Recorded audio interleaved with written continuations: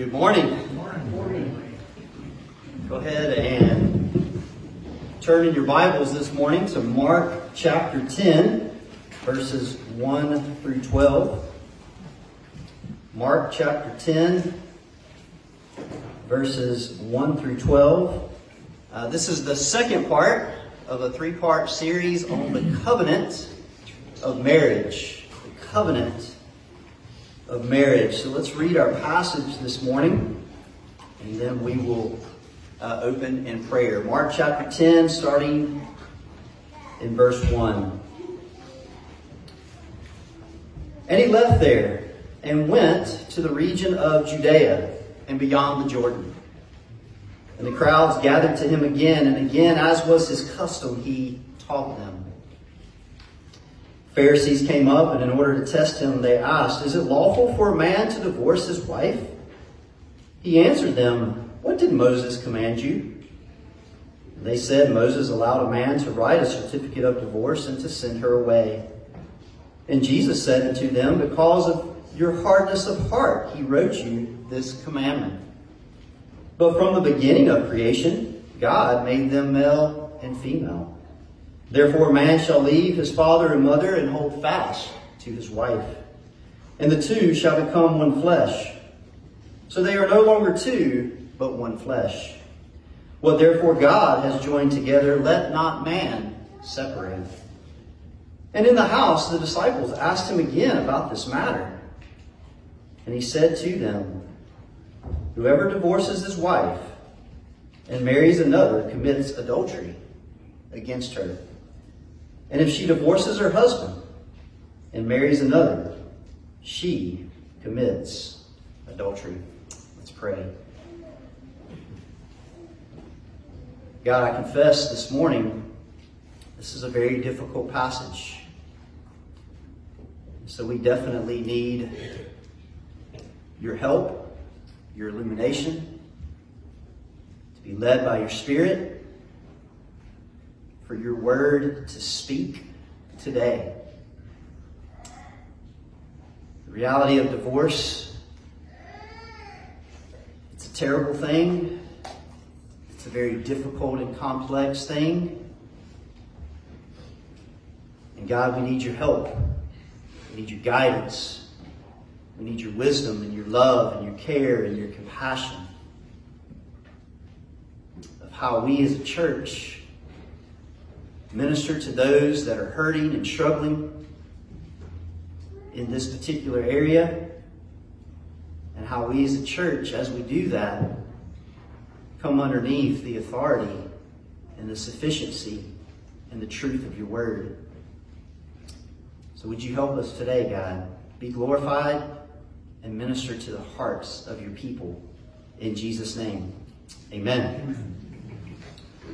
All right, so the last time we were together, we focused on the beautiful gift of marriage. As John Piper says, marriage is indeed the doing of God and the display of God. In marriage, we have the wonderful gifts of companionship and friendship and sexual intimacy, the blessing of children, and the foundation of mankind fulfilling the creation mandate that we see in Genesis chapter 1. And even greater than all these things, as wonderful as they are, marriage is the earthly display of the covenant-keeping love of God for his people. Jesus is the bridegroom, and the church, his people, is the bride. This is why we should say marriage is first and foremost about the holiness of God, the glory of God, and then our joy or happiness. Today, we must discuss the reality of divorce, the breaking of the covenant of marriage. As great as marriage is, we understand we live in a fallen and broken world where divorce exists. Sadly, over half our marriages in American culture end in divorce. Because of sin, because of the hardness of man's heart, we have divorce. As a church, we cannot deny that divorce happens, and we must have a loving response to divorce. The first response this morning that we must have as a church is to come alongside divorced people. We must weep and grieve with them. Psalm 6:6, the psalmist says, "Every night I flood my bed with tears. I drench my couch with weeping. My eye wastes away because of grief." Divorce, you see, brings much sorrow and loss and tragedy. There's feelings of disappointment and anger and regret and guilt. Few things are more painful than divorce. For those of us who either haven't been divorced or we haven't grown up in a family that has experienced divorce, it's only by the grace of God. And we should be very, very thankful. As I said last time, divorced people are in no way, shape, or form second-class citizens in the kingdom. We are all on the same team in Jesus Christ.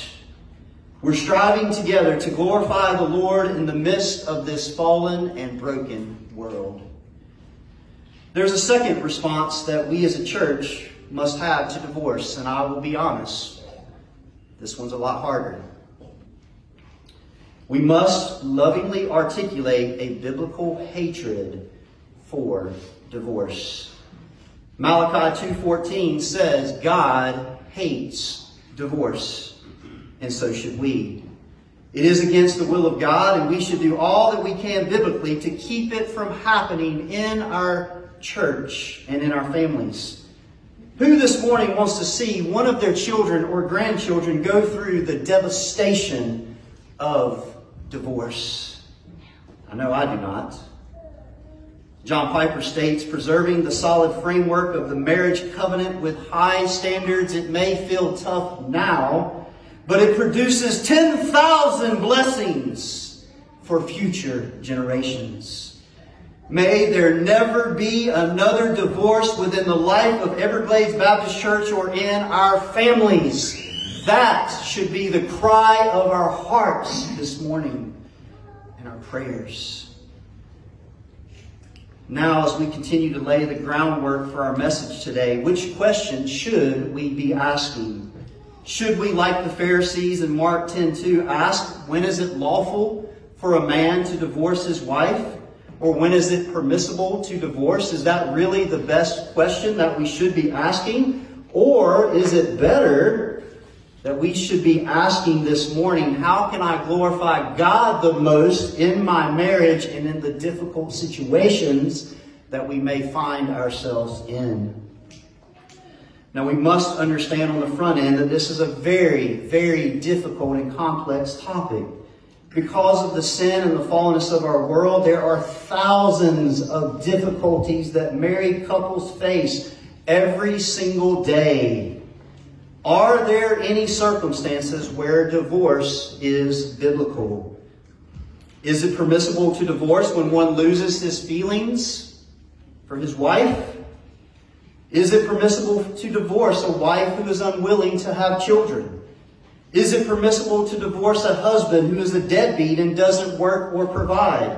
Is it permissible biblically to divorce a spouse who is in a tragic car accident and is disabled for life, and you now become their lifetime caregiver?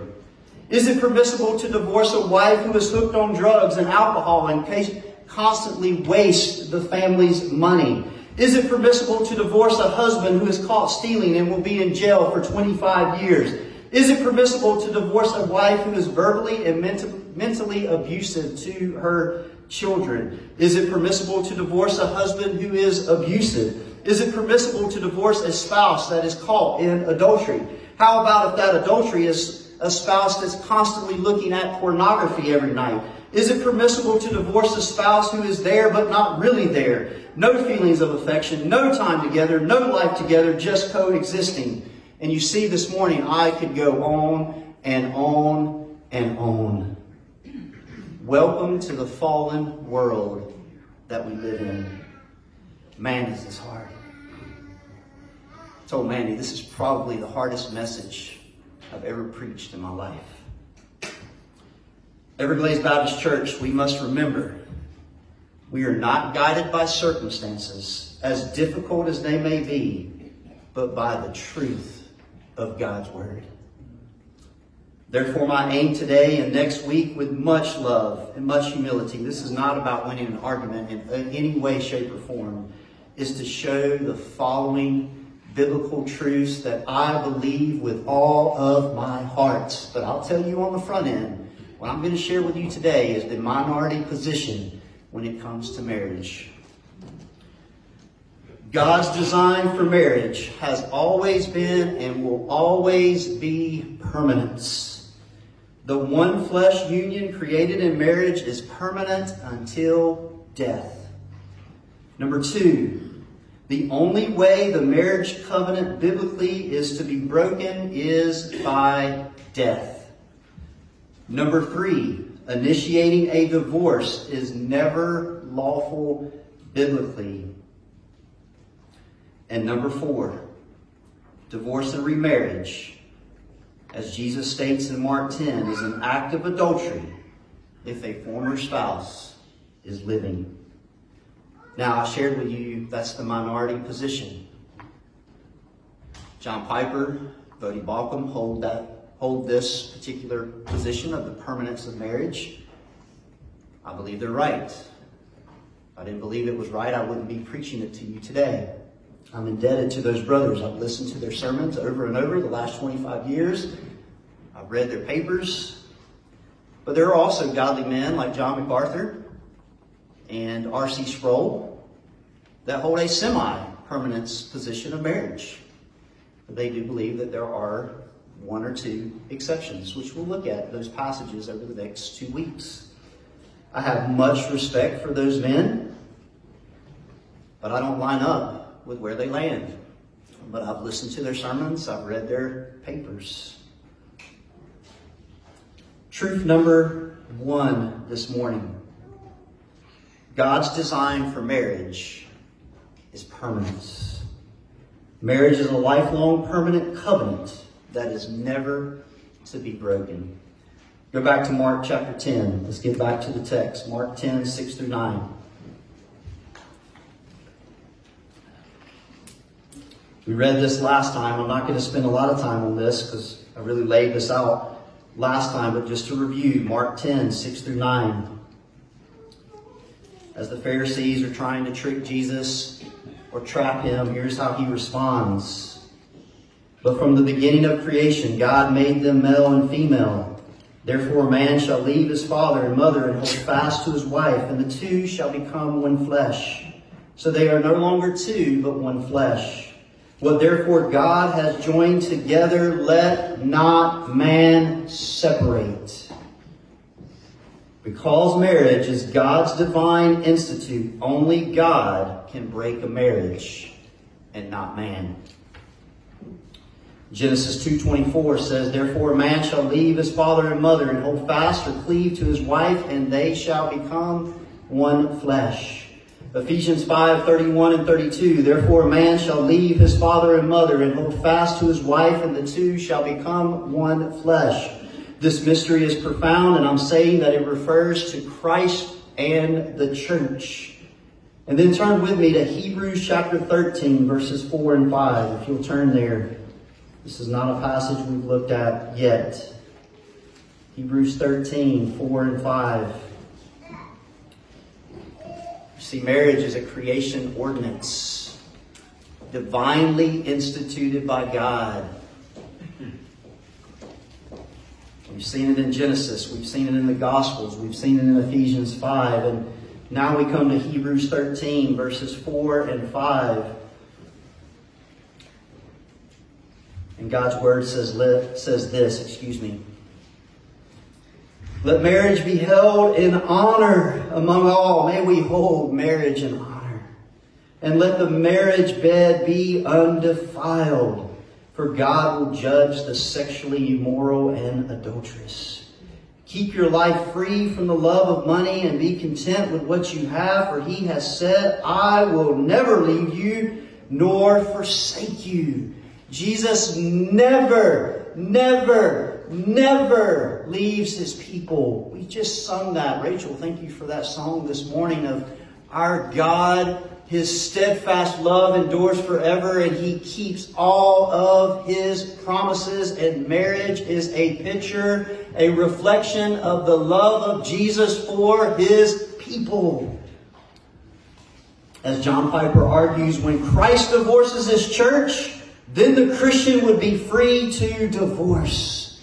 But that's never going to happen. Marriage in God's design is permanent. Truth number 2.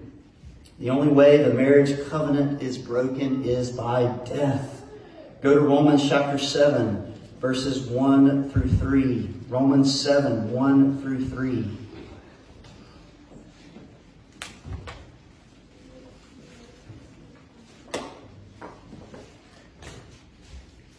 Romans 7, 1 through 3. Pastor Jim's already preached this. I'm not going to spend a lot of time here. Do you not know, brothers? For I'm speaking to those who know the law, that the law is binding on a person only as long as he lives. For a married woman is bound by law to her husband while he lives. But if her husband dies, she is released from the law of marriage. Accordingly, she will be called an adulteress if she lives with another man while her husband is alive. But if her husband dies, she is free from that law. And if she marries another man, she is not an adulteress. The marriage covenant is broken by death. Go to 1 Corinthians chapter 7, verses 39 and 40. Sorry, we're going to be flipping a lot more than normal this morning. 1 Corinthians 7, 39 through 40, just allowing Scripture to speak for itself. 1 Corinthians 7, 39 and 40. Right after the book of Romans. A wife is bound to her husband as long as he lives. But if her husband dies, she is free to be married to whom she wishes, only in the Lord. It has to be a believer in the Lord. Yet, in my judgment, she is happier if she remains as she is. And I think that I too have the Spirit of God. By the way, singleness is a gift from the Lord. Being single is not sinful. Being single is not bad. Being single is not wrong. Paul is celebrating that in this passage, that for some, singleness, it's a gift from the Lord to be about the kingdom in that way. We don't have time to go there, but Matthew 22, 23 through 30 is where the Sadducees were trying to say, if a woman was married and her husband died, and then she married another, and then he died, and married another, and he died, I think it was like 7 different times, whose wife would she be in heaven? Well, they were wrong in their thinking. Why? Because Jesus made it clear in that passage, earthly marriages are only lifelong on earth, not in eternity. Okay? Not in the new heavens and the new earth. There are no human marriages in heaven. Why? Because we're only married to Jesus. He's the bridegroom. We are the bride. So one is free biblically to remarry, if they so choose, after the death of a spouse. The Bible gives freedom, gives liberty, if one so chooses to do that, and they would not be in sin. The third truth this morning: initiating a divorce is never lawful biblically. Go back to Mark chapter 10, our text. Mark chapter 10. Verses 10 through 12. So we've seen the permanence of marriage, that it can only be broken by death. Jesus continues on here, Mark 10, 10 through 12, as he's talking with the disciples. And in the house the disciples asked him again about this matter. They're like, okay, are we understanding you rightly, Jesus, about the permanence here of marriage? And then look at how Jesus responds to the disciples. These are his words. Verse 11, he says unto them, whoever divorces his wife and marries another commits adultery against her. And if she divorces her husband and marries another, she commits adultery. Go to Luke chapter 16, verse 18. Another account that we have in the Gospels. Luke 16, verse 18.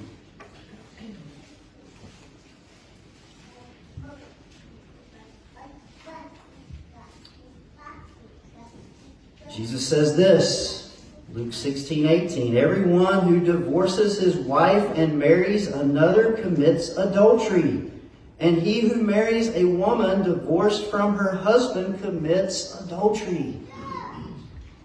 It's never lawful biblically to initiate a divorce. Truth number 4. And this kind of goes with truth 3. Divorce and remarriage is an act of adultery if a former spouse is living. Go back to Mark 10, verses 10 through 12. I'll read verses 11 and 12 again in Mark 10. And he said unto them, whoever divorces his wife and marries another commits adultery against her. And if she divorces her husband and marries another, she commits adultery. It's an act of, and I say an act, we'll talk about that in a minute, an act of adultery. This is why, as a pastor, I can't perform a second marriage for someone that's still, their spouse is still living. I can't do that in good conscience. It doesn't mean that I hate anybody. It doesn't mean I'm not caring and empathetic to what someone's going through, but I can't go against God's word and my conscience. So now, are there exceptions that allow for divorce and remarriage? Because some of you are probably saying, Pastor Eric, I know that there are exception clauses in the Scripture. I know that they're there and you have not mentioned them. There was a reason.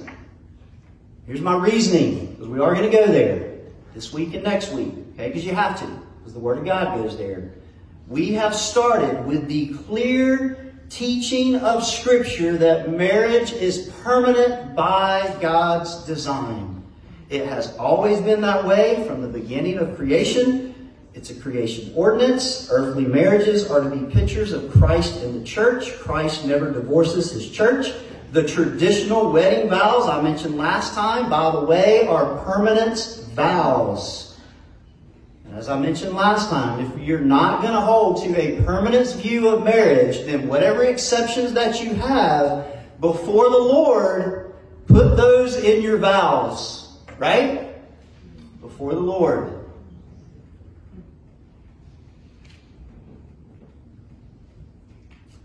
This is the biblical lens that I'm looking through when interpreting the passages that we are about to look at. All right, let's go back to Mark 10, 2 through 5. We covered this a little bit last time, but just in way of review, Mark 10, 2 through 5. Jesus has gone down to Judea. It's almost time for his crucifixion. He's heading to Jerusalem. The Pharisees in verse 2, once again, they come up to him in order to test him. And they're asking him, is it lawful for a man to divorce his wife? That's the question that's on the table. Jesus answers them as he normally would with a question. What did Moses command you? And I wonder in this, they're probably thinking Deuteronomy 24. I think Jesus is thinking Genesis 1 and 2, because Moses wrote both of them, first 5 books of the Bible. They say, well, Moses allowed a man to write a certificate of divorce and to send her away. So they go to Deuteronomy 24, but then verse 5, what does Jesus do? Jesus says, because of your hardness of heart, He wrote you this commandment. And then Jesus, we've already read 6 through 9. He goes to Genesis chapters 1 and 2. Now, we have to go to Deuteronomy 24. We didn't really do this last time. As I told you last time, I really just wanted to celebrate the beautiful gift of marriage, okay? Honestly, that message was a lot easier. Because marriage is such a wonderful and good gift of the Lord. Divorce is such a tragic and terrible thing. But it's the reality of the broken world we live in. So Deuteronomy 24, verses 1 through 4. So this is where the Pharisees went, okay? This is a case law, by the way, okay? This is a response to, because there is divorce, there has to be instruction. How do you move forward? When a man takes a wife and marries her, if then she finds no favor in his eyes because he has found some indecency in her, and remember we talked about Shema, Hillel, what does indecency mean?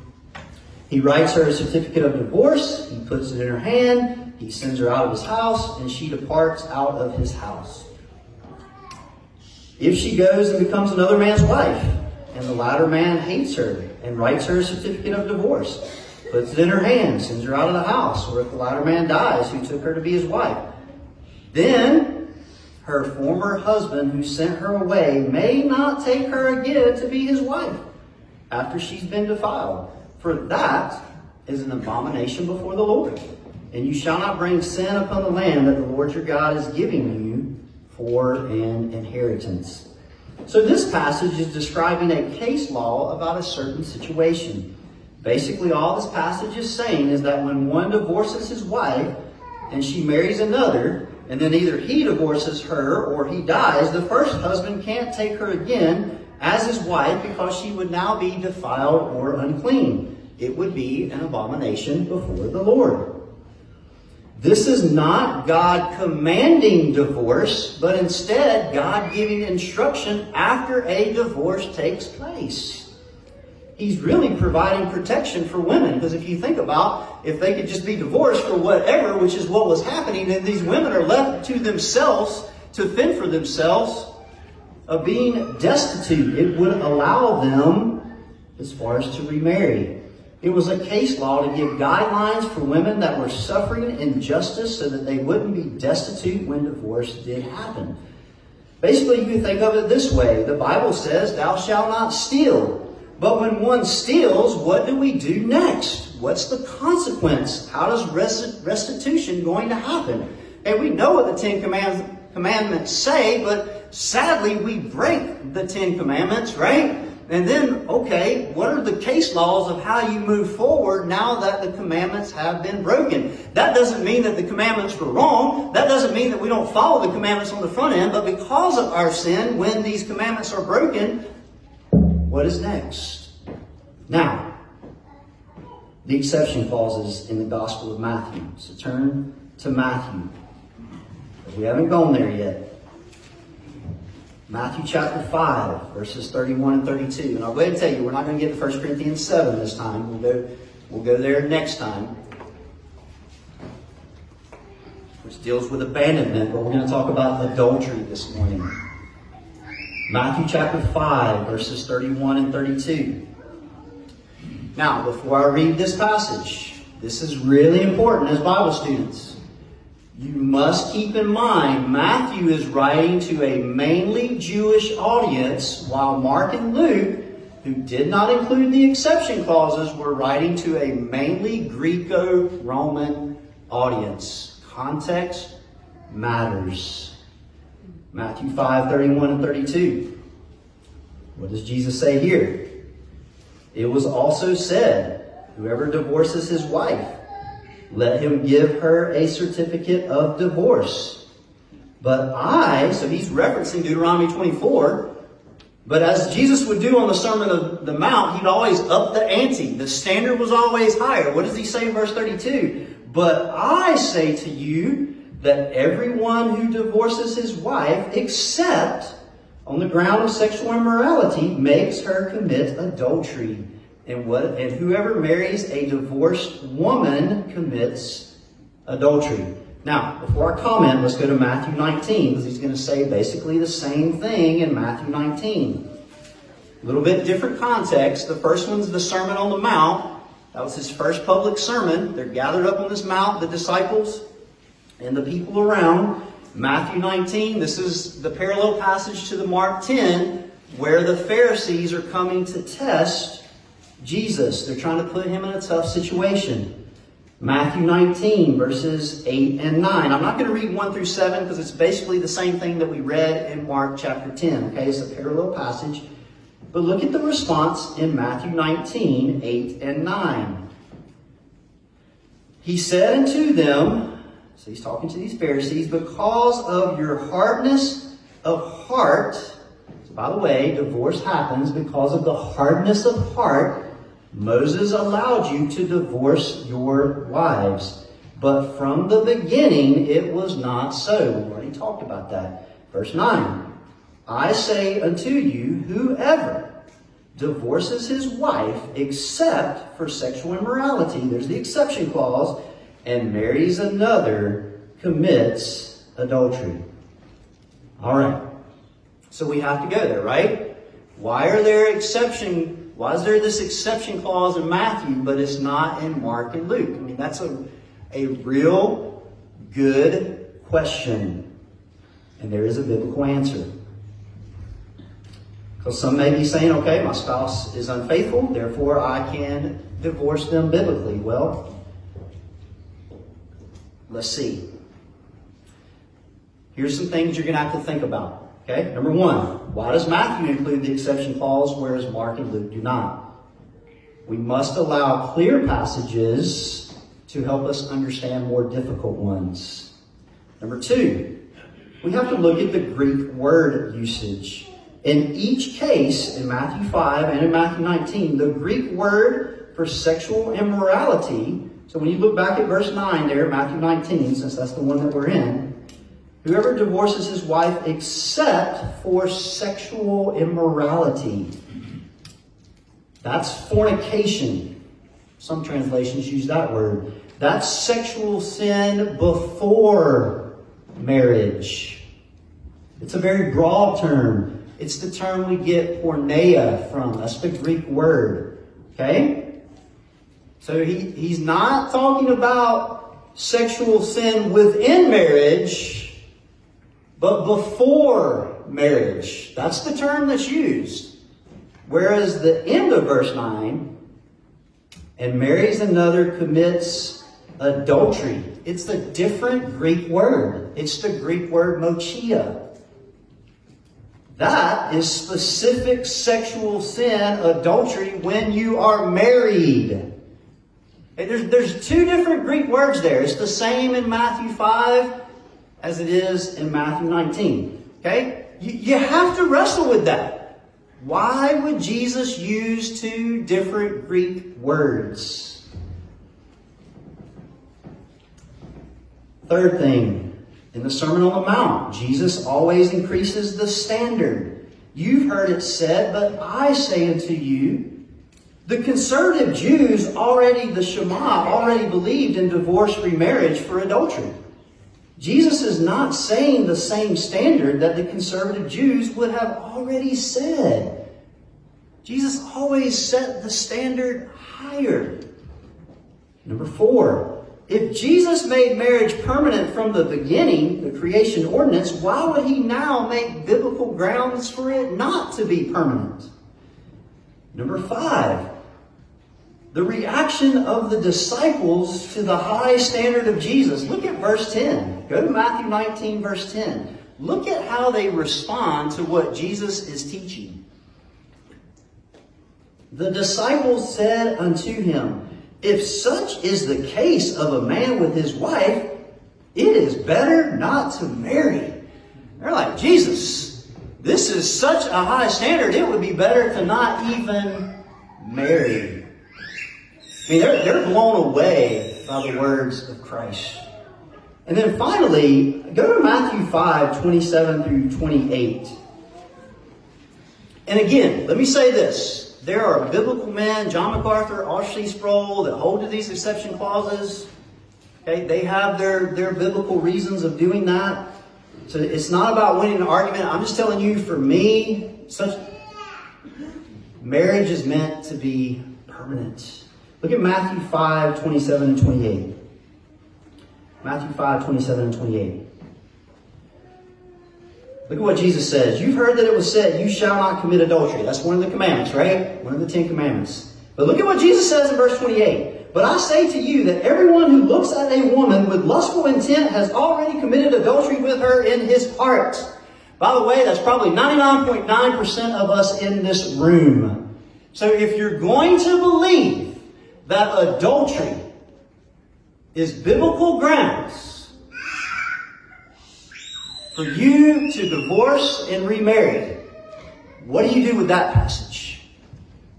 What do you do with that passage of how Jesus defines adultery all the way to the core of his heart? Let me be the first to confess, I am guilty of the sin of adultery the way that Jesus defines it in Matthew 5:28. And with that being said, Mandy would have every right biblically then to divorce me. If you're going to hold to that exception clause.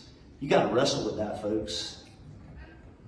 Now, if Jesus is not saying adultery is biblical grounds for divorce, then what in the world is he saying? Okay, that has to be the next question. It's like, okay, Pastor Eric, if you're going to tell us all this, you got to land the plane somewhere. Of where do you land of what's your biblical reasoning for why you hold such a high conviction for the permanence of marriage? Well, here you go.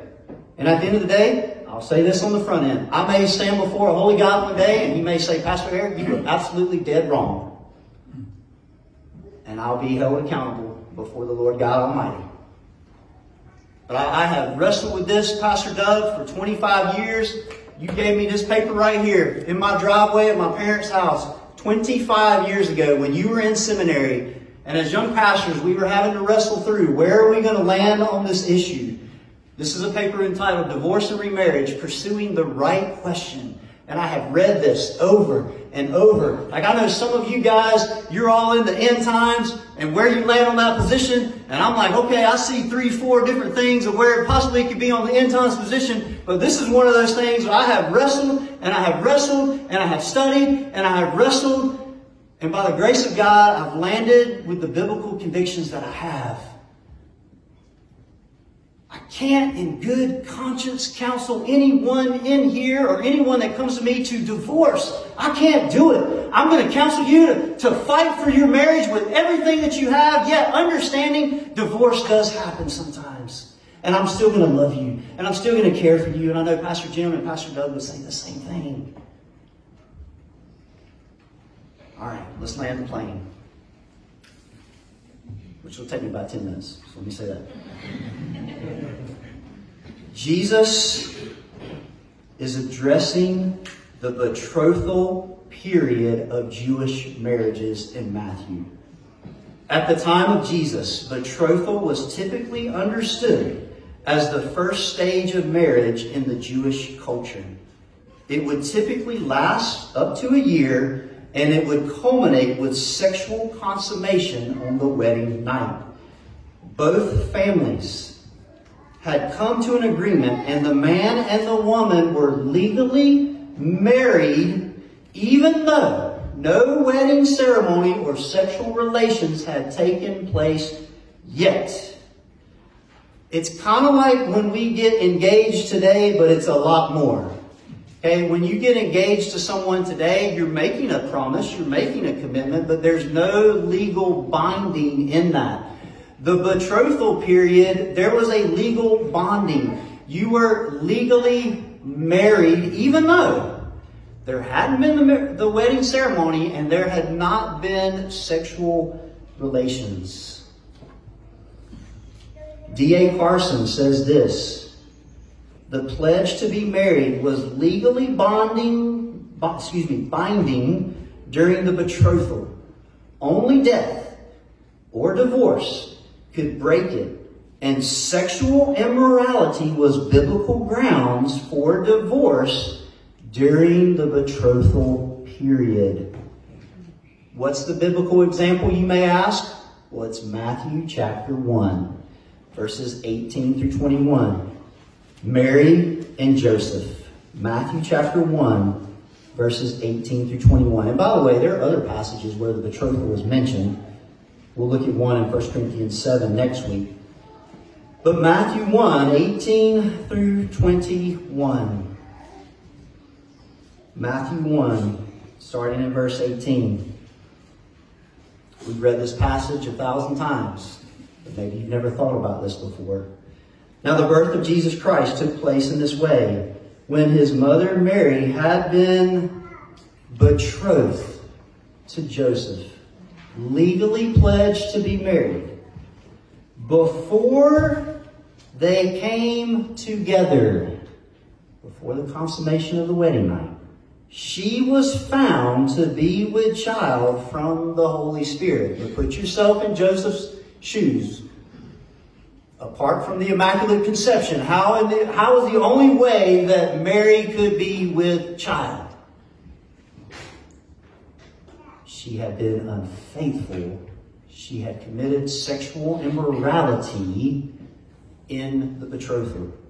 It goes on to say, her husband Joseph, being a just man and unwilling to put her to shame, he didn't want to publicly put her to shame, resolved to divorce her quietly, which biblically he had the right to do. But as he considered these things, behold, an angel of the Lord appeared to him in a dream, saying, Joseph, son of David, do not fear to take Mary as your wife, for that which is conceived in her is from the Holy Spirit. I mean, it was going to take an angel of the Lord to make this clear to Joseph that this was of God, of what had happened.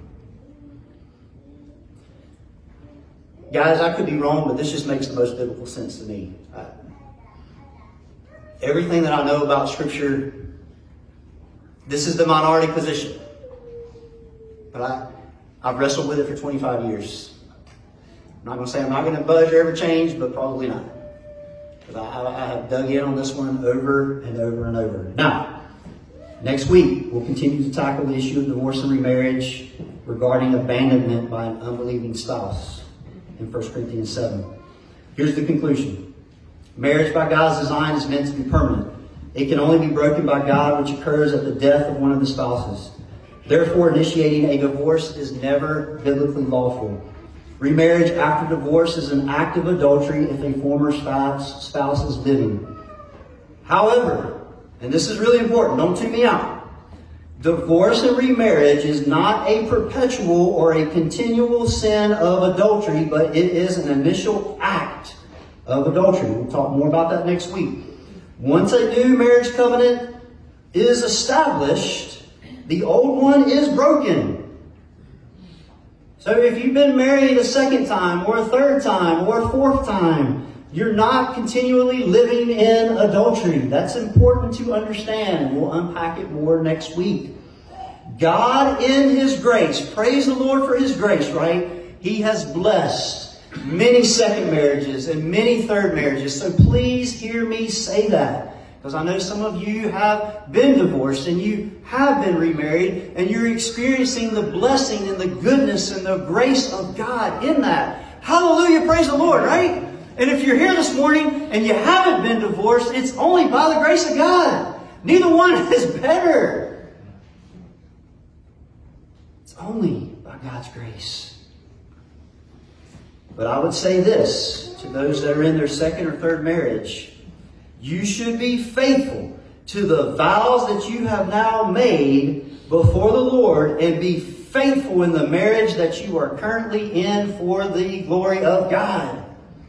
Divorcing a current spouse to remarry a former spouse or divorcing regardless would be sinful. It would be wrong. The Bible doesn't tell us to do that. Two sins don't make a right. You don't divorce your current spouse to go back to a former spouse, because by the way, that would go against Deuteronomy 24 that we read earlier. But now let me say this. Just because divorce and remarriage are forgivable sins, that does not mean that we do them. As the Apostle Paul says in Romans 6, should we sin so that grace abounds? God forbid! May it never be. Malachi 2:14. I didn't say this. God said this. I hate divorce. That's what God says in the Scriptures. The exception clause in the Gospel of Matthew regarding adultery is explained best by holding the betrothal view of the text. Legal Jewish marriages that have not been fully consummated with the wedding ceremony, the wedding night. I end with the question that I started with. What will bring God the most glory in our marriages? And ultimately, that's the question for every area of our life. Our parenting, our friendships, our workplaces. What brings God the most glory? This should always be the question on our hearts. Not, is divorce permissible? That's not the question. Christian, our marriages first and foremost are about the glory and the holiness of God. We are a reflection of Christ and the church. There's never a time when Christ will divorce His people, and therefore we should not divorce our spouses. We must be true to the vows that we make at the marriage altar. We are always to forgive as Christ has forgiven us. We are always to love our spouses as Christ loves the church. We are always to love our neighbors as ourselves. And by the way, your spouse is your closest neighbor. We are also to love our enemies. And even if your spouse is an unbeliever, even if they're an enemy of the cross, love your enemies. But Pastor Eric, you don't understand how bad it is. You're right. I'm not in your shoes. I don't understand your situation. But I know this, the same power that resurrected Jesus Christ from the dead is the same power that brings a dead heart to life in Christ. It's the same power that saves us. And it's the same power that can resurrect a dead marriage or a marriage that's on life support. Amen? I believe that with all my heart. And I've seen it. I've seen it. I've seen marriages that were corrupt, filled with adultery, and God got the heart of those spouses, of those couples, and He changed them from the inside out. And they're happily married today for the glory of God. I've seen it.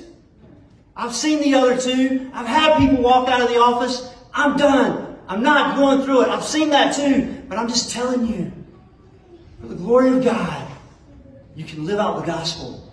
I can't guarantee you anything of what God may choose to do. But I can tell you this. As for me and my house, we will serve the Lord. And I can tell you this, that God's Word is true. It's authoritative and it's sufficient. And it's what we must live by as a church. So yes, we are to have caring, loving, sympathetic hearts for those that are struggling in this area. But we also hold to a biblical view of marriage. Let's stand together and we'll pray.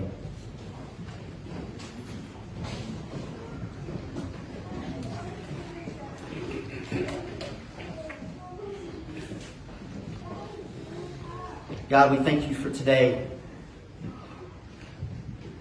The one thing I do know, as Pastor Jim reminds us, any passages that were read this morning, God, that's the truth of your word. That's your revelation.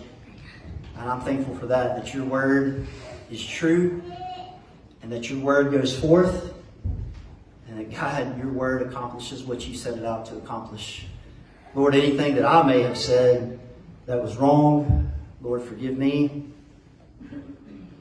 And God, etch it out. But the truth of your word, it's truth. Sanctify us, God. Lord, you know the heart of every single person in here. You know the state of every marriage. You know every young person in here that's not even married, but the thoughts and the things that may be going through their heart and their head and their mind. God, be glorified. God, minister your gospel. There may be someone here this morning, Lord, that's first and foremost in need of Christ, in need of salvation, in need of forgiveness. The power of the gospel bringing their dead heart to life. I pray today, God, that you would grant repentance and faith. Save someone today, Lord, for your glory and honor. And then, Father, maybe there's a marriage that's in desperate, desperate need of the gospel. Ultimately, God, all of our marriages are. God, you do the work that only you can do. God, help us to cling to you like we never have before. Help us to be loving. Help us to be kind. Help us to be filled with truth as we think about the beautiful, beautiful gift of marriage. And it's in the wonderful name of Christ that we pray. Amen. Let's worship the Lord through song.